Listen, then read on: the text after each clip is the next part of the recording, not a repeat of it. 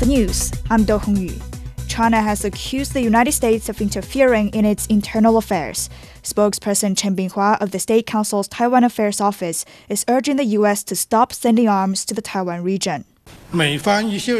Some people in the United States say they hope for peace and stability in the Taiwan Straits, but in fact, they are accelerating the arming of Taiwan, supporting the so-called Taiwan independent separatist forces, inciting cross-strait confrontation, and adding fuel to the fire. We urge the United States to earnestly abide by its political commitments to China on the Taiwan question, embody non-support for so-called Taiwan independence in concrete actions, refrain from implementing the negative provisions related to Taiwan in the defense policy bill, immediately stop arming Taiwan and stop destroying Taiwan, harming Taiwan, and stop intervening in Taiwan elections. Earlier this month, the U.S. passed the National Defense Authorization Act for fiscal year 2024. China says the bill contains content that causes serious damage to peace and stability in the Taiwan Strait.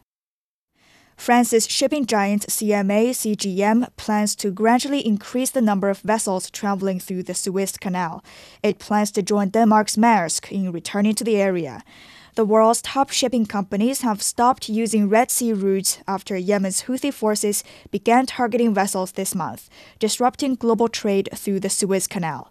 Shipping firms are now reviewing whether it's safe to return after the United States announced the multinational maritime security initiative in the Red Sea.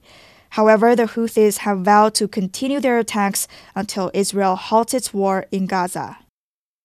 Ukraine says its attack on the port city of Feodosia in Crimea have destroyed a Russian landing warship. Moscow says the warship was only damaged and at least one person was killed.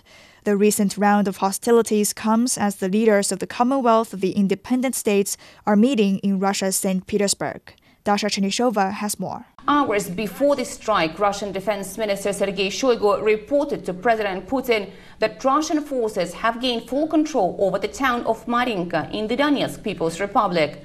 In the meantime, Russian President Vladimir Putin is hosting an informal meeting of the CIS countries in St. Petersburg. It comes a day after the Eurasian Economic Union signed a free trade agreement with Iran. Separately, Russian Foreign Minister Sergei Lavrov said some 36 countries are seeking to get closer to BRICS and establish partnerships with the association. Japan's nuclear power regulator has lifted an operational ban on Tokyo Electric Power's Kashiwazaki Kariwa nuclear power plant. The move will allow it to work towards gaining local permission to restart operations. With a capacity of over 8,200 megawatts, the world's largest atomic power plant has been offline since 2012, after the Fukushima disaster a year earlier led to the shutdown of all nuclear power plants in Japan. China's industrial profits extended gains for a fourth straight month in November.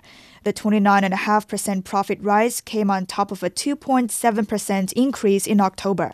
Industrial earnings shrank 4.4% in the first 11 months on a yearly basis, with the pace of decline narrowing by 3.4 percentage points from the first 10 months. The China Media Group has unveiled its picks for the top 10 domestic and international news stories for 2023. At home, the year saw Xi Jinping elected as the Chinese president and chairman of the Central Military Commission in March. A summit marking the 10th anniversary of the Belt and Road Initiative and the hosting of the 31st FISU World University Games and the 19th Asian Games Hangzhou also took the spotlight.